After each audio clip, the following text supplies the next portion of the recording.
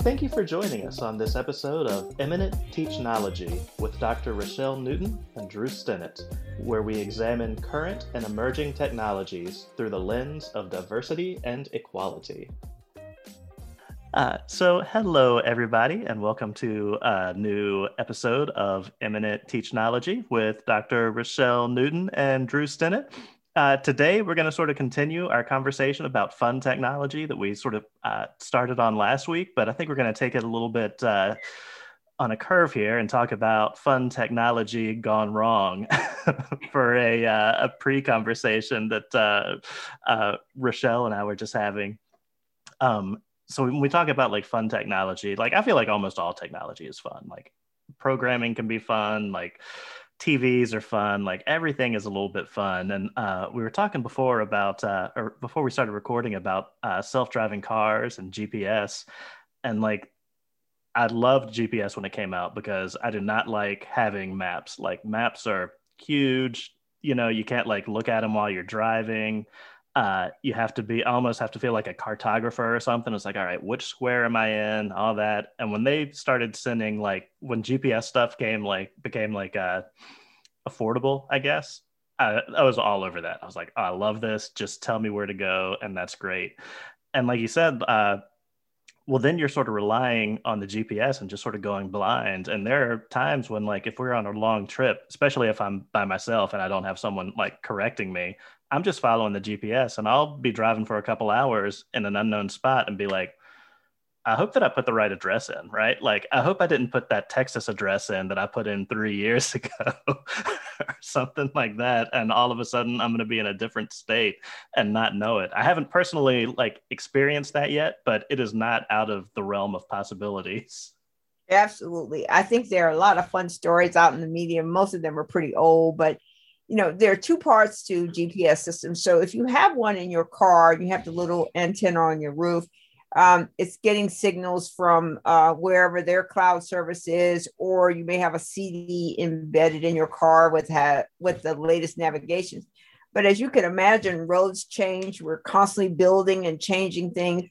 So my favorite one of these fun technology stories with navigation is someone had put in their car that they wanted to go to Nashville. And I don't know whether they lived near Nashville. I don't know what the whole details was, but they wanted to go to Nashville.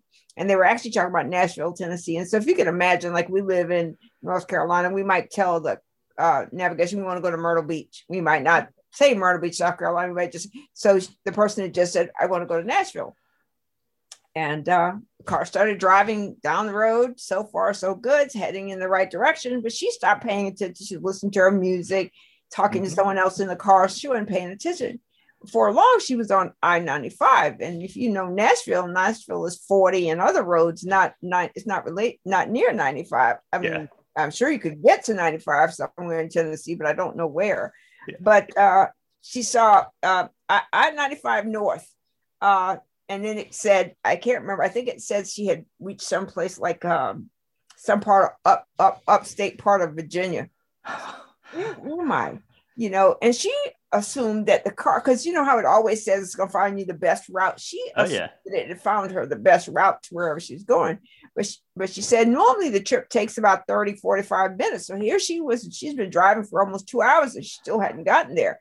And she thought, well, there've been road renovations or, any number of things. But the funny part of that is that, in with most technologies, you have to be very specific, right? So you have to say Nashville, Tennessee, not just Nashville, because how many Nashvilles are there in the United States? Yeah. Or Paris, there's 3 or 4. There's Paris in South Carolina. There's Paris somewhere else. There's Paris in France. Yeah, so Paris, Texas. Paris, Texas. You have to be very specific, with these things. And so what comes of these are some great fun things, when people aren't paying attention. Oh yeah. Yeah. So when you drive now, do you use GPS like most of the time, or do you still like remember how to get places? Because I'm finding like my directional brain is going away. Like I use the GPS, even if I know where I'm going, a lot of times I'll use it like in case there's going to be traffic or something and have it take me around the traffic. And I just follow it blindly, like going from home to work. My favorite mentor at Duke Law was a man named Dick Danner. He has since died. He used to tease me and say that my racket was directions because I have been my entire life geographically challenged. You know, so north, south, east, west, one of those. So I know which one of them is one of those. So I remember I had to walk. So you, as you know, most people know, if you work or on the Duke campus, you know, buses and other transportation are available, but for the most part, most of us walk to destinations. So I remember I had to go to someplace that was on the other side of the baseball field. And so I walked toward public policy because I knew most of the sports stuff was behind public policy. I think about 20, 30 minutes later, I ended up at the transportation place and I still hadn't found the baseball field. So he teased me about, I think he always teased me about how I couldn't find my way out of a paper bag, because that's really true. Directions are really hard for me. I count on my husband for that. But mostly if I'm driving around local places where I know, I never use GPS. If I go to Raleigh, which is rare, I go to Raleigh. But if I go to Raleigh, like to the flea market or the fairgrounds or the farmer's market, you know, I will put it in because I'm not sure how to get there and, you know, whether there's traffic or whatever. So, but for the most part, I use my brain for where I'm going. It's just when I'm going far. Well, the Duke stuff is specifically confusing. I know when I first started at Duke, I was like, all right, I have to go to North Building, and North Building is on East Campus, and North Building has nothing to do with the direction north. Like, it's named after someone whose last name is North. And it's just like, oh, like, I have no idea how I'm going to remember that. It's like the West Campus. It's right down the street from the law school. Yeah, there you go. It's on West Campus. See, I don't even know which campus is which. East and West. We all have that same problem. Absolutely.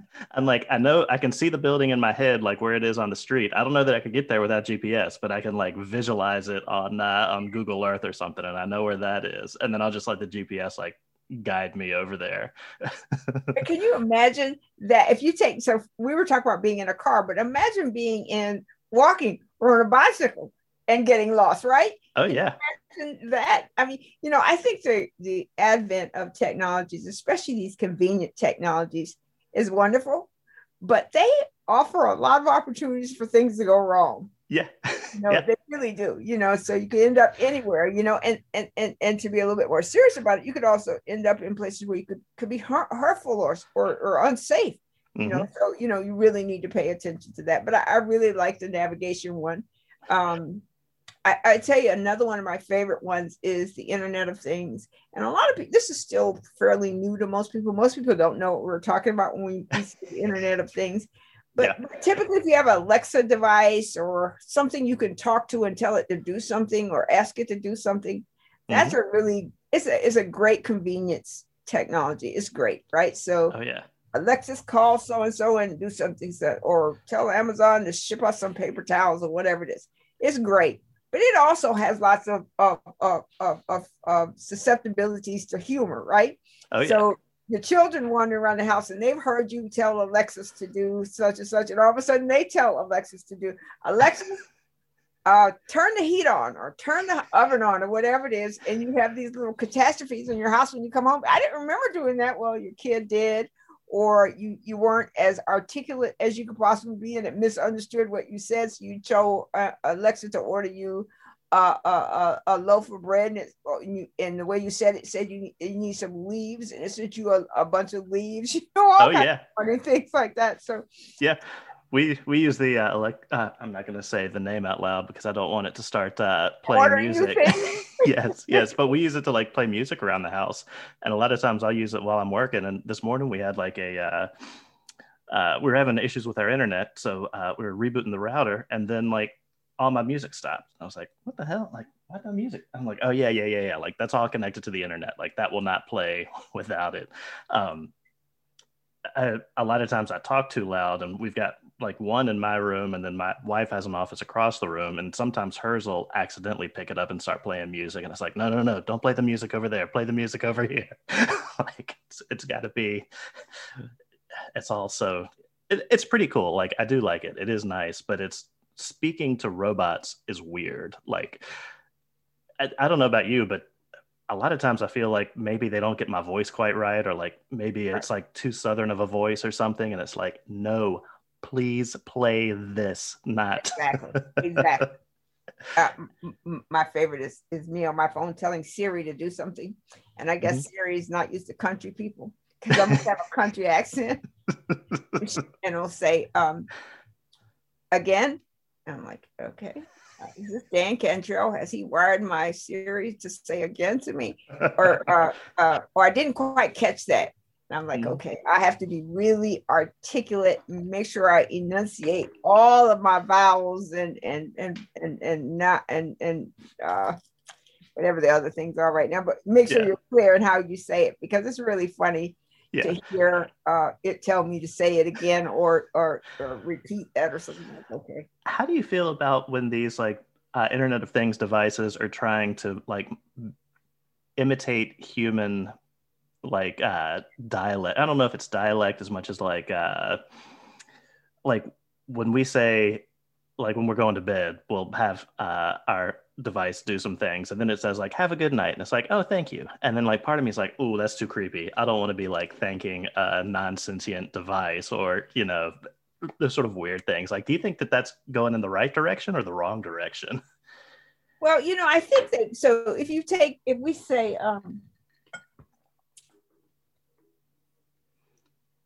hello, Siri. Okay. Siri. Well, my phone. Like, it's already messing up. It's got Siri. Hey, Siri. Here you are. Where is Drew Stennett? I'm not sure I understand. See? Yeah. Where is Drew Stennett?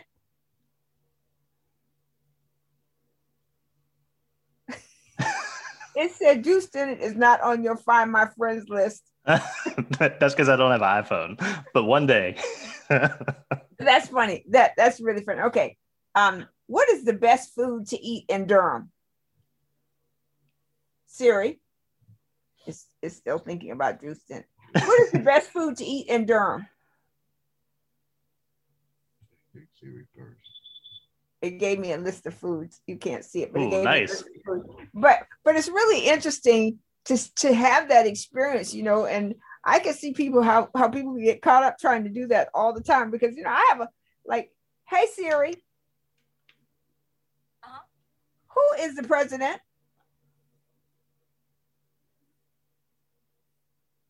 Joe Biden is the president of the United States. Who is the president of France?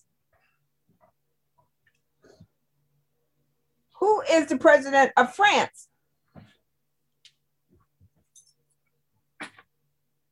It decided not to talk about him. It showed me a picture of him. But that's the fun part of navigating with robots and things like that. One, it doesn't understand you. Two, it can't find the information. But it is a fun thing to do. If you're bored and home alone, it's just wonderful to have fun with it. Oh yeah, absolutely. I ask Siri all the time, am I the smartest woman in the world? And it says, who? I'm sure it'll always say yes on that.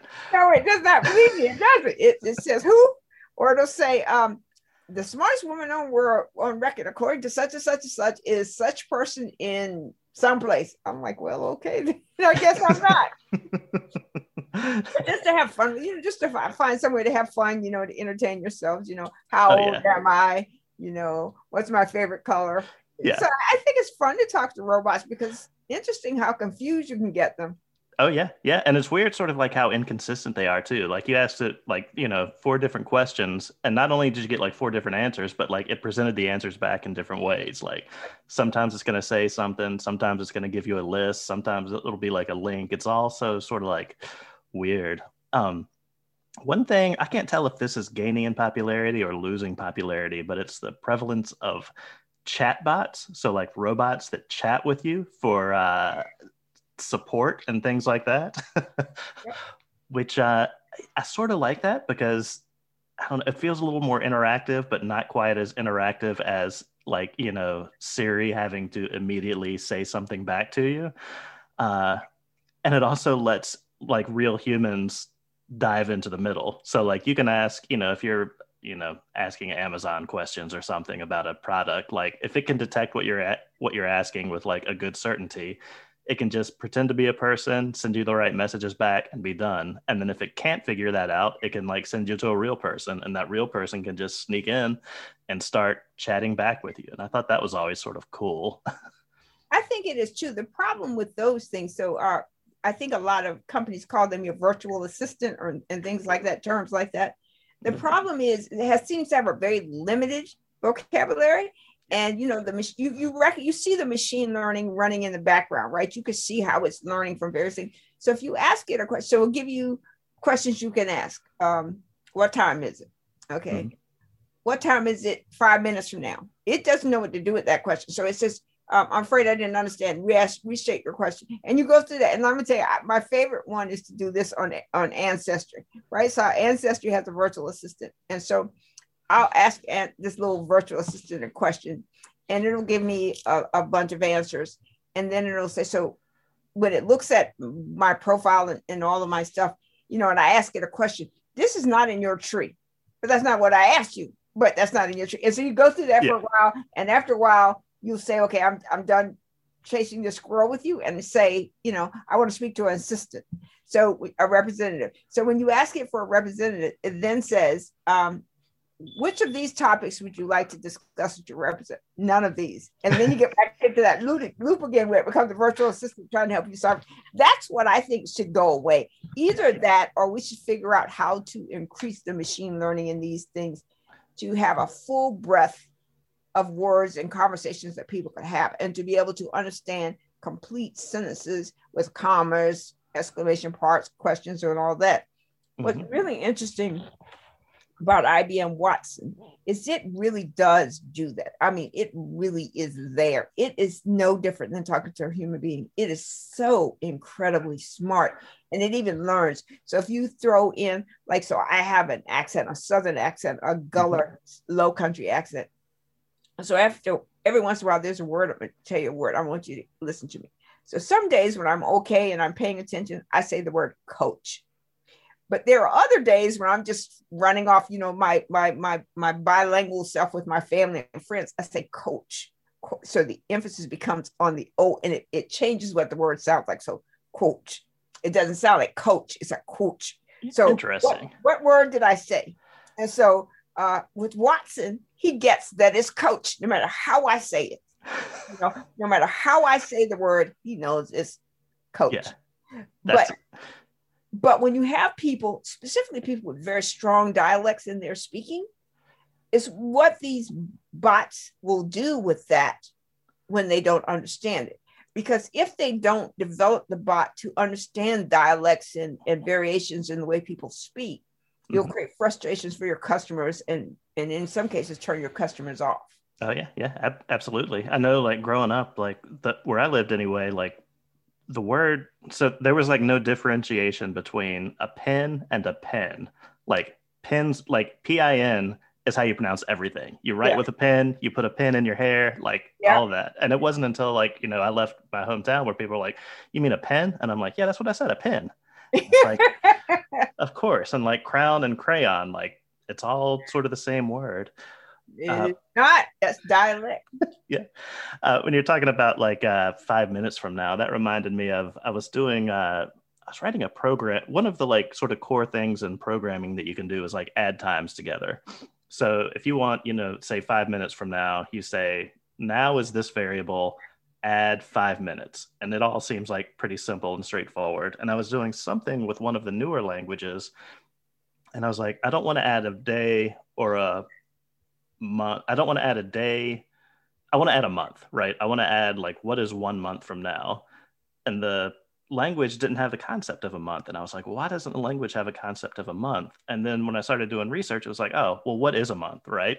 Is a month 30 days? Is it 31 days? Is it 28 days? Like, who knows what a month is? How is a computer supposed to do that? Yeah. And same for years, right? Like, you know, it's mostly 365 days, except for that, you know. 356 year. Yeah. But and which one do you want to add? Do you remember 2000, the year Y2K? Oh, yeah. That was an interesting look at what technology, how people saw technology, because when we created technology, I don't think we thought of it with the thought of a date, right? Yeah. So, dates like end dates, years changing from one century to another or one decade to another. I don't think we thought about it really deeply. Yeah. And so your math problem in computing has always existed. I remember when I was very young, I programmed in COBOL, and that was one of the greatest things that we had to overcome, because I don't know if programming still does this, but if it ran into something that did not return a value it expected, it would abort the program. Yeah. Yeah. Right. So if you told it that on July 1st, 2005, and it did not know what that was, because we hadn't ever coded anything like that. We hadn't gotten there. We're still in the 70s, the 80s, and parts of the 90s. It would just abort. And you were sitting there scratching, why is this aborting? What's happening to this program? Why is it not working? Because the code is working. You can do code check. You can run the code through a tester. What? And there you go. So that's, when we think about going forward, how do we factor in things that we don't normally consider? Like, how many of us are thinking about the year 3000? Very few of us, right? But when you're developing these technologies, and if they exist for that long, what do they do when they encounter that date? Yeah, absolutely. There was a big piece of software we used that had an issue like that, where it was, and I'm sort of amazed that they found it, but they were like, oh, we found out, like, as soon as the clock hits this weird day, our variables don't go over that integer, like, buffer or whatever, and everything's just going to start crashing. So, like, after, random March 30th, 2022, everything better be patched, or else, like, the software just won't function because it can't handle a date that large. Absolutely. Or, if you were looking at a person, so one of the things I was reading about was financial aid, the federal government's financial aid program. So if you're born on a leap year, according to most systems, you don't have a birthday that next year. So let's just say your birthday is November 4th, 19 something, that was a leap year. And then your birthday comes around for the next year, and that extra day is not there. Yeah. So what does it do? You don't have a birthday. Well, the date is there. So there's November 4th, but that you are 366 or 364 or 365 days old. So how does it calculate your age based on what the program tells it to look for, right? So if you are 300, so in case you are 364 days old on your next birthday, the computer is not calculating for that extra day, because you're telling it very specific information about the birthday, and that's a date that doesn't exist. So February 29th, 2016. Yeah. There's no such date as that next year. So February 29th, 2017 does not exist. Yeah. But that's your birthday. Right? The best you can hope for is your birthday. The whole thing is so confusing. And it really is. They even do leap seconds now, which has confused me a lot. And I'm not totally sure of why they do those leap seconds. I guess it's to keep track of, I think the Earth is like slowing, the rotations are like slowing down like a microsecond every year or something. So they do that. And I was reading about how, like, and so having to repeat a second in computer land is like bad, or having to skip a second in computer land is bad. Like, you don't want to go from second, you don't want a 61st second of a minute. Like, that would just be awful. So apparently what Google did was, instead of having, that additional second, they did the math to break a second up over like 3 years, and just add a little bit of time to each second, so that when it was time for that leap second, it finally rolled over into a real next second, and not that like magical 61st second. But it's all so, there's some like crazy smart people out there. You're one of them. And I am too. That's why I'm always asking Google. Siri, am I the smartest person in the world? Absolutely. But I think that one of the interesting things about technology, and we're supposed to be talking about fun technology. So let's do facial recognition. Let's move away from time, because time we'd be talking about this ad nauseum. But let's look about facial recognition. Yep. So what do I look like today? My hair is braided. I haven't combed it since yesterday or something. I don't remember when it was. And then the way I look day before yesterday. So sometimes I have my hair straight, sometimes I have my afro, sometimes I have my hair braided up. So when I do the facial recognition, sometimes specifically for my banks, it spins. Really? So what I do is I put on a hat or a scarf so I can't see my hair. Really? Because I'm assuming it's making a connection to all of me, not just my eyes, my nose, and my mouth. You know, I mean, so what I originally remembered, it was just a triangle of your face, right? So this part right here, just a triangle. It did not do the whole face. Yeah. But it kind of finds these things. So, okay, what does this person look like? Because they don't look like this on that scan that they did. And if you remember the scan goes round, backwards, sideways, forward, and all that stuff. But it's really, as I understand, in catching the position of your eyes, your nose, the density of all of that, and then coming up with, yes, that's you. Well, if somehow or another your hair covers your face or, you know, whatever, it doesn't always manage to link those two things together. Where do you think that's going with the versatility of people and their facial structure, i.e. you're getting older, you may lose your hair, you may be in an accident and have your face readjusted, or you may get fat like I am and your face is so fat. I mean, where do you think it's going with that? That's a great question. I think probably the spot that it's going that I would guess would be like the retinal scans. Like, I don't think phones can really do retinal scans at this point, right? Like eyeballs are too small and the cameras just aren't good enough, but it can pick up facial structure, which is, I think, what most stuff does. And like, if you're like me, who's like totally bald, I usually do not have a beard. I have been amazed at how the facial thing like gets me every time. Like, for a long time, I was like, I'm never going to do that facial recognition. It's going to be like, it's never going to work. I'll just put in my password. And when I eventually turned it on, I was like, oh, it gets me like every time. Even when you have on a hat or when you not have on a big, wow. Yeah. If I really must be going through that little structure right there. It must not catch your entire face. Yeah. Like if I haven't shaved and I've got my I'll call it my lazy beard, where I just haven't shaved in so long. I've got like a mustache and everything, and picks that up. It picks up if I'm wearing a giant floppy hat. And we probably talked about this before too, but one reason for that may be that, all of these algorithms are written and trained by like white dudes, right? So like it is very targeted toward, and I don't think they're doing it in a mean way. It's just what they know. Talked about. Yeah, exactly. That's like, who they're sampling. That's who's programming them. That's who's testing them all the time. And it's like, oh, well, that like really works well for, middle-aged white dudes. Yeah, but you do remember that when Google first attempted theirs, when they encountered people that look like me, they put up a picture of a gorilla. I think, everybody learns, structurally, our faces are almost all exactly the same. Our eyes are in the same place, our nose are in the same place, and our mouths are in the same place. The question is the distance between your eyes, distance in your nose, the flaring of your nose one way or the other, and then the curvature of your mouth. Like if you were to turn to the side and tell it to look at you, it wouldn't know what it was looking at because you couldn't make out that ear or whatever it is. And then, so I think that these technologies really have a ways to go to get it down correctly. But, like one of the interesting things, are you familiar with Shazam? It's a thing you can Shazam a song. Yeah. I have been asking for a long time to get Shazam for images, right? So if you see a car, and you want to know what year car that is, or if you see a artist painting and you want to know what that is there a way to me, that's where the next level of evolution in biometrics is to be able to see anything and make sense of it. Mm-hmm. But then further to that, you remember the thing that happened in Washington, D.C. Earlier in the year.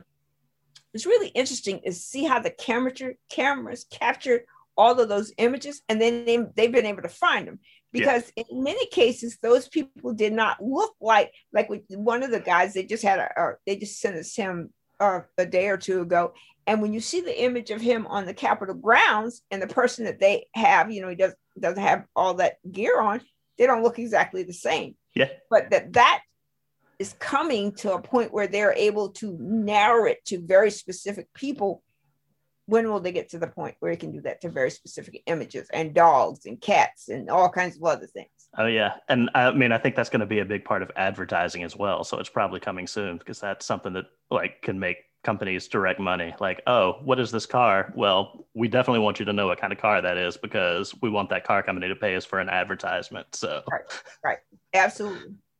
And there's so many things about technology out there that, you know, we talked about the fun things, but we also need to talk about there are parts of these things that are not so necessarily fun.